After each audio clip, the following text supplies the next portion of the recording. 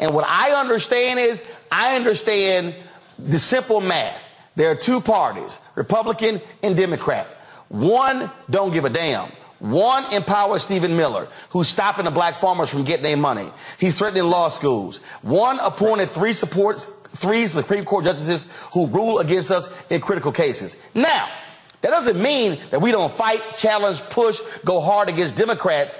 But if I know evil wants to take my ass out, I ain't trying to coexist with evil. And what I'm not going to do is sit my ass at home and allow the other evil folk to vote and elect people, and then I sit back and bitch and moan and go, I can't believe they did that. I can, because they told your dumb ass they were going to do it.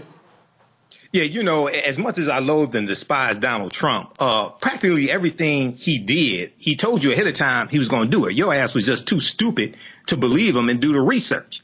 He told you he was going to do it. He told you he was going to only nominate Supreme Court justices who would overturn Roe versus Wade. He told you he was going to nominate federal judges. He told you he was going to unleash the police. He ran on the platform of Blue Lives Matter. OK, so all the things that he did, he told you he was going to do ahead of time. But oh, Lord, I tell you, it's always some stuck on stupid white folks in America. One of them is Ryan Walters. He is the Oklahoma State Superintendent of Schools.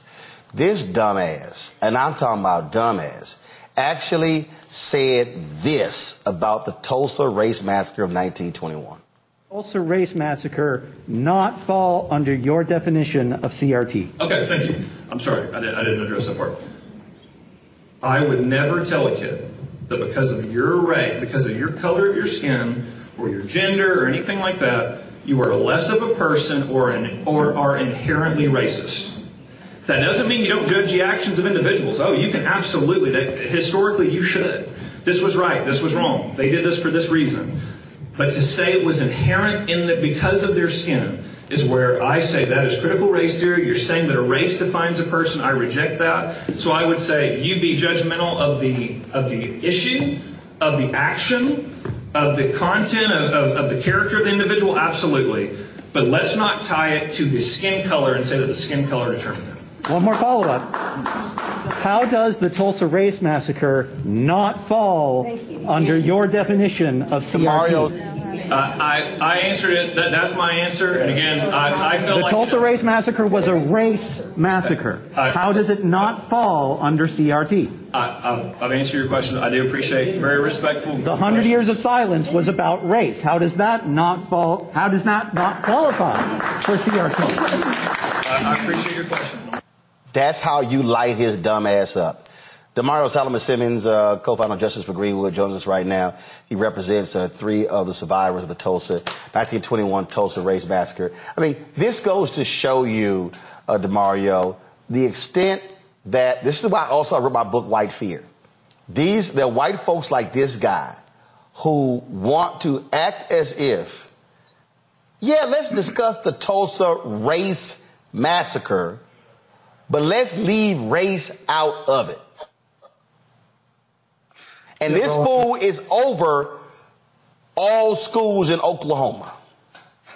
Yes, sir. Roland, good to see you. First, I want to say congratulations to your 1 million subscribers on YouTube. Very proud of you for that. Appreciate it. And Roland, listen, you're right. This guy he's the Oklahoma Secretary of Education, the superintendent for all schools. And people like Ryan Walters, this is what he said. It's so absurd, ridiculous, it's ahistorical. He's trying to brush aside the facts and the reality of what the massacre was about. Listen, they said their stated goal of the massacre was to run the Negro out of Tulsa.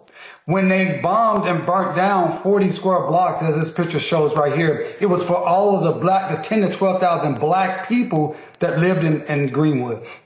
After the massacre, listen, look at the postcard. Running the Negro out of Tulsa. I'm not making this up. And then in the newspapers days after, in the city of Tulsa government and the Tulsa County government, they said we want to make sure that we police these Negroes more aggressively so quote unquote nigger town does not rise up again.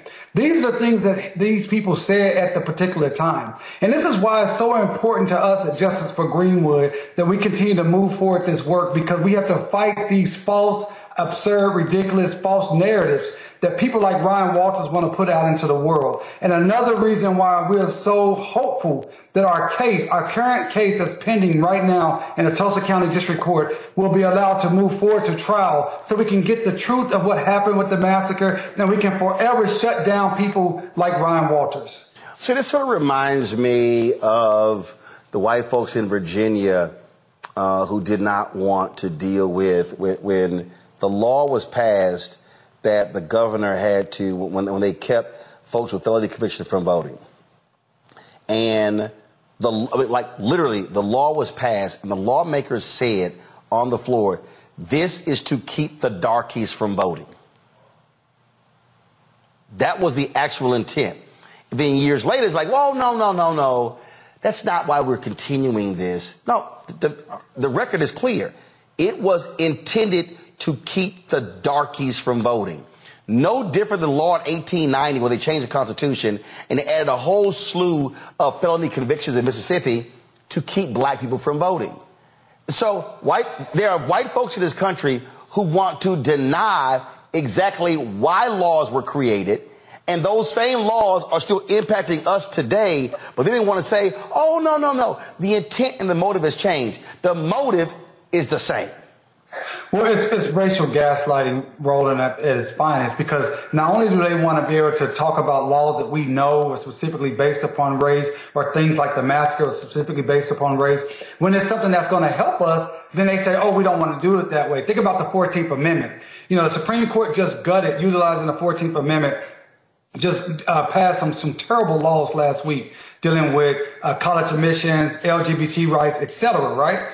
But the 14th Amendment, what is the original intent of the 14th Amendment? It was to help empower black people who were coming out of enslavement. It is a race-conscious law, and yet the Supreme Court is saying we cannot use this in a race-conscious matter because we don't think that's the way it should be interpreted, even though that's the original intent. So it's racial gaslighting. We deal with it each and every day all across this country and double time here in Oklahoma.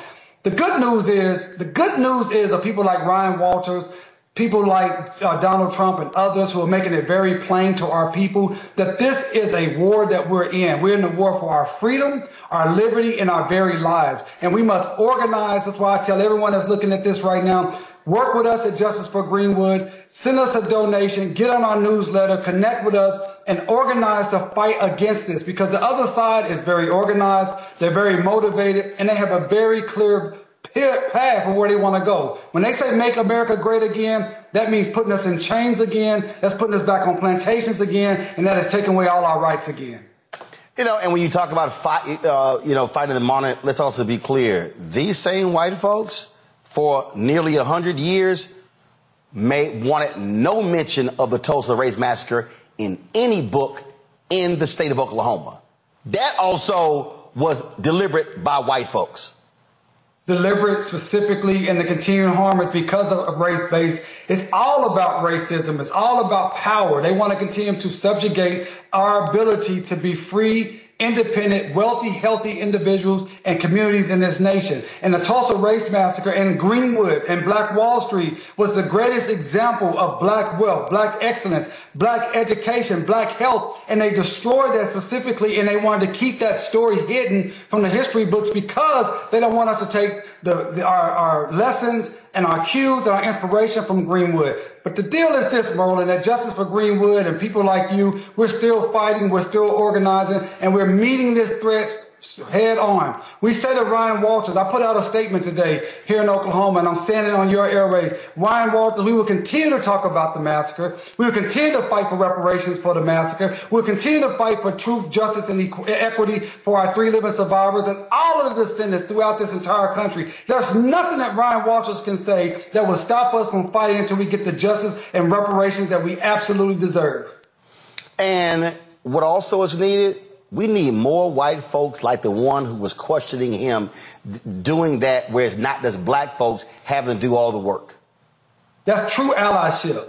You know, that white person who showed up, that was a Republican, Cleveland County Republican meeting. So that meant someone had to go out of their way, go to that meeting, which was in a library in Norman, Oklahoma, sit on the front row and specifically say, I'm going to challenge you.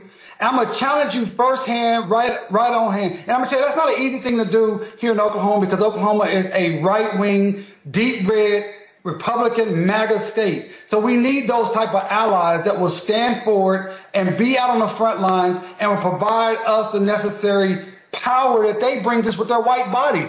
If a black person was maybe making those same questions at that location in Norman, Oklahoma, the police probably would have been called, no doubt.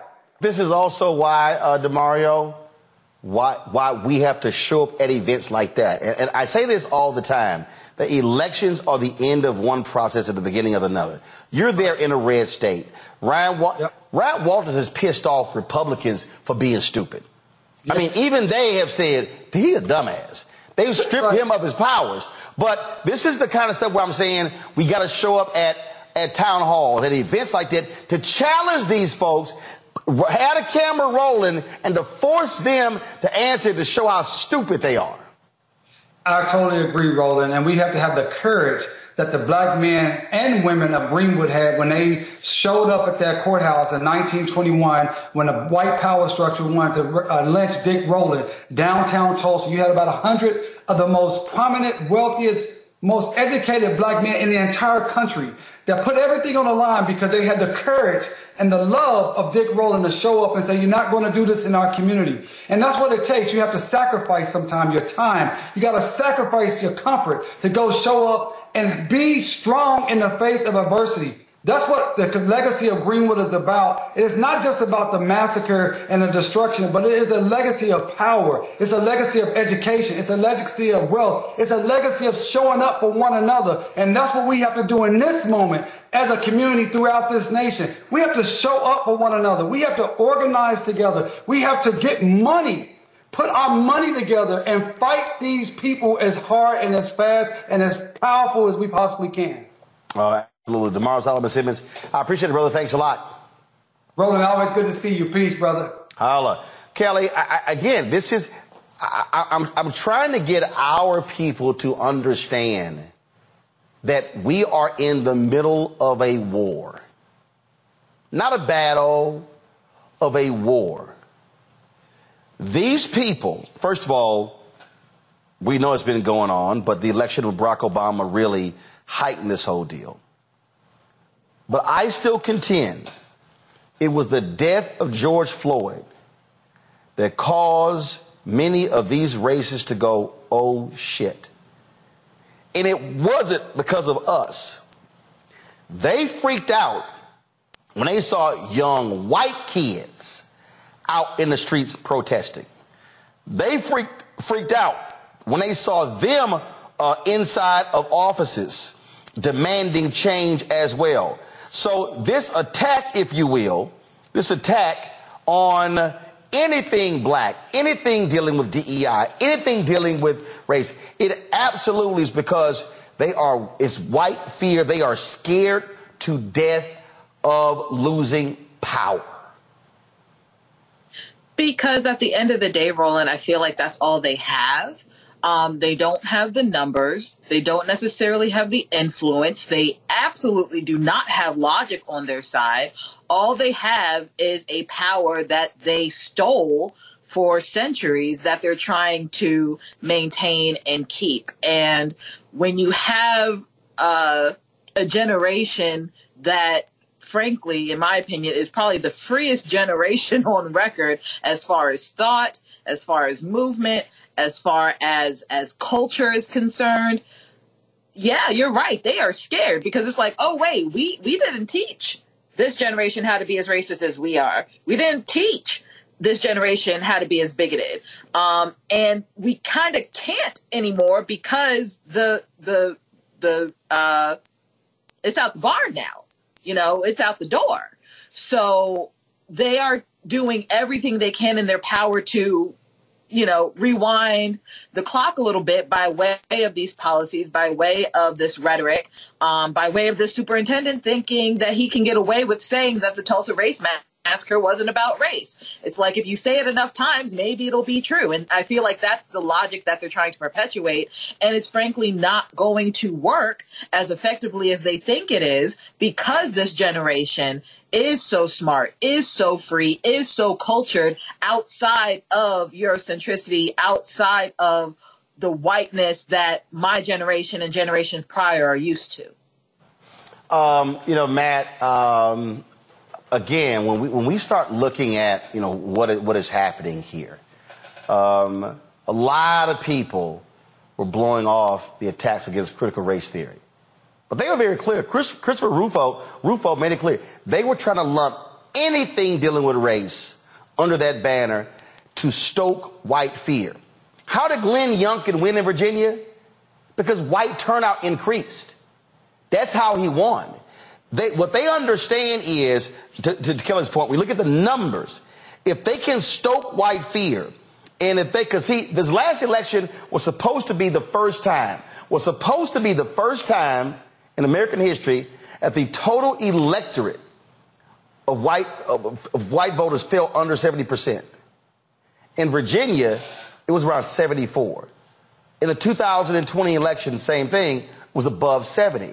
And so they understand when you start dropping below 70% of the total electorate being white, then you are hitting that, you're moving towards that nation becoming a majority of people of color. That is what's freaking them out. And so they are trying to find every racial button to push in order to keep that white fear machine going.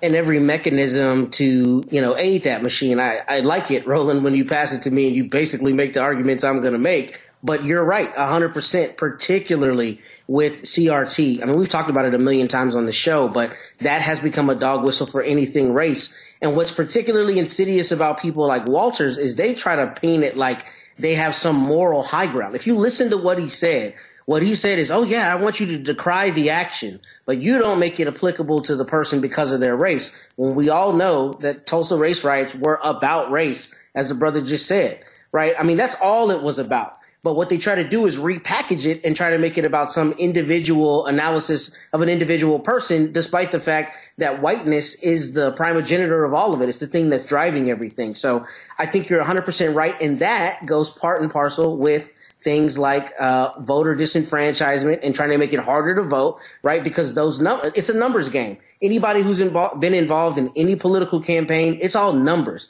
It's all where you're going to get the biggest turnout on your boxes, what's the best precinct, all that stuff is all numbers. So it's all metrics, and it's all a matter of decreasing the numbers of us participating and increasing relatively the numbers of them participating as the overall number dwindles. So I think you're exactly right in your analysis. This right here, Michael, is why I spend so much time trying to explain to black people, don't get caught up in dumb shit. Don't get caught up in these silly arguments and these silly debates, things along those lines. I mean, here's a perfect example. And I had to sit here and so you take Breonna Joy Gray. She tweeted this nonsense earlier. Endorsing Joe Biden now is a betrayal of progressive interest. It was true of Bernie Sanders' endorsement and is true of AOC. Most Democrats don't want Biden to run. Bernie and AOC are tragically out of step with the movement and the moment. Well, first of all, most people don't want to run because he's too old, but he's running. So I responded to her. And I said, oh, please, that's utter BS. You must enjoy losing. The moment Biden won in 2020, we knew he was running for re-election. This ain't The Sims. It's reality. Bernie Sanders knows it, too. This is the rationale that led to Trump winning and getting 3 SCOTUS picks. She then goes, people like Roland Martin will try to guilt and shame you into selling your vote cheap. The corporate Democratic Party cannot exist without your cooperation. It's your right to stop cooperating, demand more. And then, of course, I couldn't leave it there. So I had to respond to that foolishness And I said, nah, Breonna, I'm not stuck on stupid. I'm in Virginia. I saw white turnout increase to elect Youngkin. I saw what happened when CRT was bullshit and used to drive white fear. You have taken L's in elections because you desire the perfect. I understand power. Losers have none. The thing that we have to understand, that we have to keep saying to black people, Michael, all across this country, and I don't care whether your ass call yourself a Freedman, FBA, B1, ADOS, whatever the hell, the folk on the other side don't give a damn what letter you use. You can holler Freedman, FBA, B1, ADOS, you can call yourself whatever the hell. Their whole deal is to keep your ass in your place. And what I understand is, I understand the simple math. There are two parties, Republican and Democrat. One don't give a damn. One empowers Stephen Miller, who's stopping the black farmers from getting their money. He's threatening law schools. One appointed three Supreme Court justices who rule against us in critical cases. Now, that doesn't mean that we don't fight, challenge, push, go hard against Democrats. But if I know evil wants to take my ass out, I ain't trying to coexist with evil. And what I'm not going to do is sit my ass at home and allow the other evil folk to vote and elect people. And then I sit back and bitch and moan and go, I can't believe they did that. I can, because they told your dumb ass they were going to do it. Yeah, you know, as much as I loathe and despise Donald Trump, practically everything he did, he told you ahead of time he was going to do it. Your ass was just too stupid to believe him and do the research. He told you he was going to do it. He told you he was going to only nominate Supreme Court justices who would overturn Roe versus Wade. He told you he was going to nominate federal judges. He told you he was going to unleash the police. He ran on the platform of Blue Lives Matter. OK, so all the things that he did, he told you he was going to do ahead of time. But people like that, see, now this is one of the problems with the 2016 presidential election. You had a lot of these woke ass progressives out here.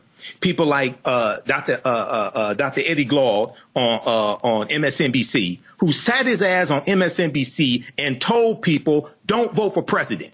In 2016, he said vote for everything except president. My TV One show said it, and I was like, nah, bro, I ain't feeling that. Yeah. But then he found out fat meat is greasy. I don't know why they still have him on MSNBC. Now on Deadline White House on Nicole Wallace's show, he said he apologized, for saying that. This was maybe a year or two ago. He said he had too much faith in white people. Wait a second. You got a PhD and you're that ignorant not to see this domestic terrorist threat coming named Donald Trump, who ran on the platform of law and order, which is a throwback to Richard Nixon in 1968, who ran on the platform of law and order, which means protect white people and lock up African Americans. But the person that you tweeted with, I don't go back and forth with people like this. This is what I do. I drop this on them. Proper documentation ends all conversation. Read fact sheet. The Biden-Harris administration advances equity and opportunity for black Americans and communities across the country. That's at whitehouse.gov. It's about 36 pages. It breaks down how the policies of the Biden-Harris administration are helping and benefiting the African American community. Now, you compare that to what Republicans are doing. You compare that to what independents are proposing. This is stuff that's actually happening or they are working on. So we have to understand you're not going to find perfect candidates, just like you don't have perfect constituents. And this is one of the problems with a lot of these people who are so idealistic, don't understand history, never read the U.S. Constitution, and sit up here. If they can't find somebody that's perfect, then they're not going to vote. One of the most important things I learned from the 2016 presidential election is how much BS white people would take to achieve their goal. For many people who voted for Trump, he wasn't their first, second, third, fourth, or fifth candidate. Okay, he wasn't their first, second, third, fourth, or fifth choice. But they said this is about the Supreme Court. They said this is about controlling the federal bench. They said this is about overturning Roe versus Wade. They saw him as a means to an end.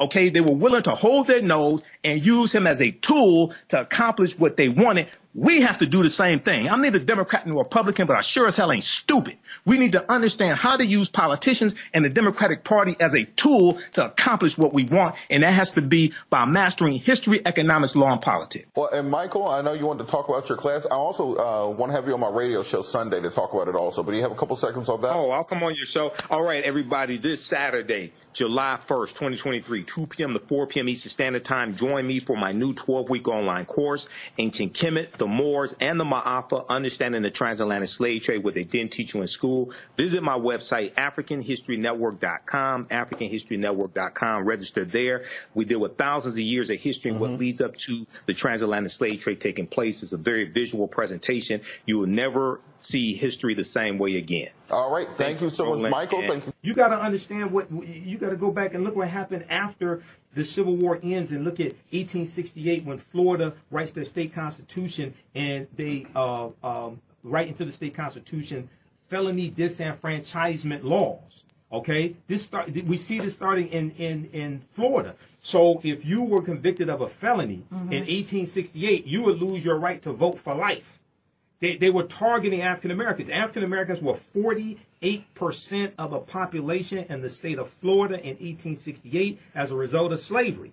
Florida's a former Confederate state. Okay, they took up arms, committed treason against the U.S. government based upon Article 3, Section 3 of the U.S. Constitution. And after slavery ended, they wanted to arrest African-American political power. They said they did this to prevent a Negro legislature. So they expanded the number of crimes that were classified as a felony, and they targeted crimes that they felt were that would target African-Americans, and this worked. So in 2018 in Florida, when you had activists like Desmond Meade and others who put on the ballot to restore voting rights to over 1 million former felons, it got something like 66% of the vote. It was overwhelmingly supported. Well, the Republican-controlled state legislature then comes back and they amended, and they said you have to pay all of your fines and fees and things like this to get your voting rights back. Then Ron DeSantis, what he does, he creates this Gestapo voter fraud law enforcement a group of officers to then go arrest people who were sent their voter registrations in the card in the mail and told that they can vote, ex-offenders. This is to scare people and target and arrest the political power of African Americans in Florida. So this is a continuation of what we saw during Reconstruction. Okay, so when you have a better understanding of this type of history, your understanding of politics is directly related to your understanding of history. A people's history and culture teaches them how to deal with the problems of the past, in the present, and the future to meet the needs of the community. So these are things that I teach in my online history class. I haven't talked about it yet today, but visit my website, theafricanhistorynetwork.com, theafricanhistorynetwork.com. I teach 2 powerful 12-week online classes, one on Saturday, Ancient Kemet, one of the original names for Egypt, Ancient Kemet, the Moors, and the Ma'afa, understanding the transatlantic slave trade, what they didn't teach you in school. That class just started up last week. It's a 12-week online course, 2 p.m. to 4 p.m. Eastern Standard Time. Register there. It's a discounted price for that. You can also call me 313-462-0003, 313-462-0003, or email me at ahnshow, S-H-O-W, at theafricanhistorynetwork.com, ahnshow, S-H-O-W, at theafricanhistorynetwork.com, or you can email me through the website. Then on Sunday, 2 p.m. to 4 p.m., I teach Black resistance movements from the Haitian Revolution, U.S. Civil War, Civil Rights Movement, and Black Power Movement, 1800 to 1968, where we go through and look at this history chronologically and focus on this 168, 170-year period of history that brings us to where we are today, to understand what happened, what led to the Civil War taking place, 1861, 1865, understand the Reconstruction era, 1865, 1877, the Jim Crow era, the rewriting of laws, rewriting of state constitutions, the Great Migration in 1950, 1970, 6 million African Americans migrated from the South up north and out west, and then it was totally changed this country. World War I, World War II, Civil Rights Movement, and Black Power Movement, to understand how we got to where we are today, to understand where we need to go from here. So visit our website, theafricanhistorynetwork.com. I do a PowerPoint presentation. We have book references, articles, video clips. Everything is very visual, and the content is PG-13, so you can use this with your youth as well. I've been studying history 31 years. I'm a historian. I put together the curriculum for both of these classes, and understand the transatlantic slave trade. I've been teaching that on and off since 2017. And also email us, because I'll respond to all emails. We'll get you registered today. AHN show, SHOW, at AfricanHistoryNetwork.com, AHN show, SHOW at theAfricanHistoryNetwork.com. And when you go to my website, we have video clips like previews of the class. You've never seen anything like this before. The amount of history that we deal with, there's about 80 to 100 articles that we deal with in the first class. In the first class I teach, there's 7 books that we reference. We show you that you don't have to buy any of these books. We show you the excerpts that we're talking about on the screen. And we deal with thousands of years of history and what leads up to the transatlantic slave trade taking place. We go back 50,000 years ago. Deal with the African presence in the Americas going back 50,000 years ago. This will lead up to the trade, not.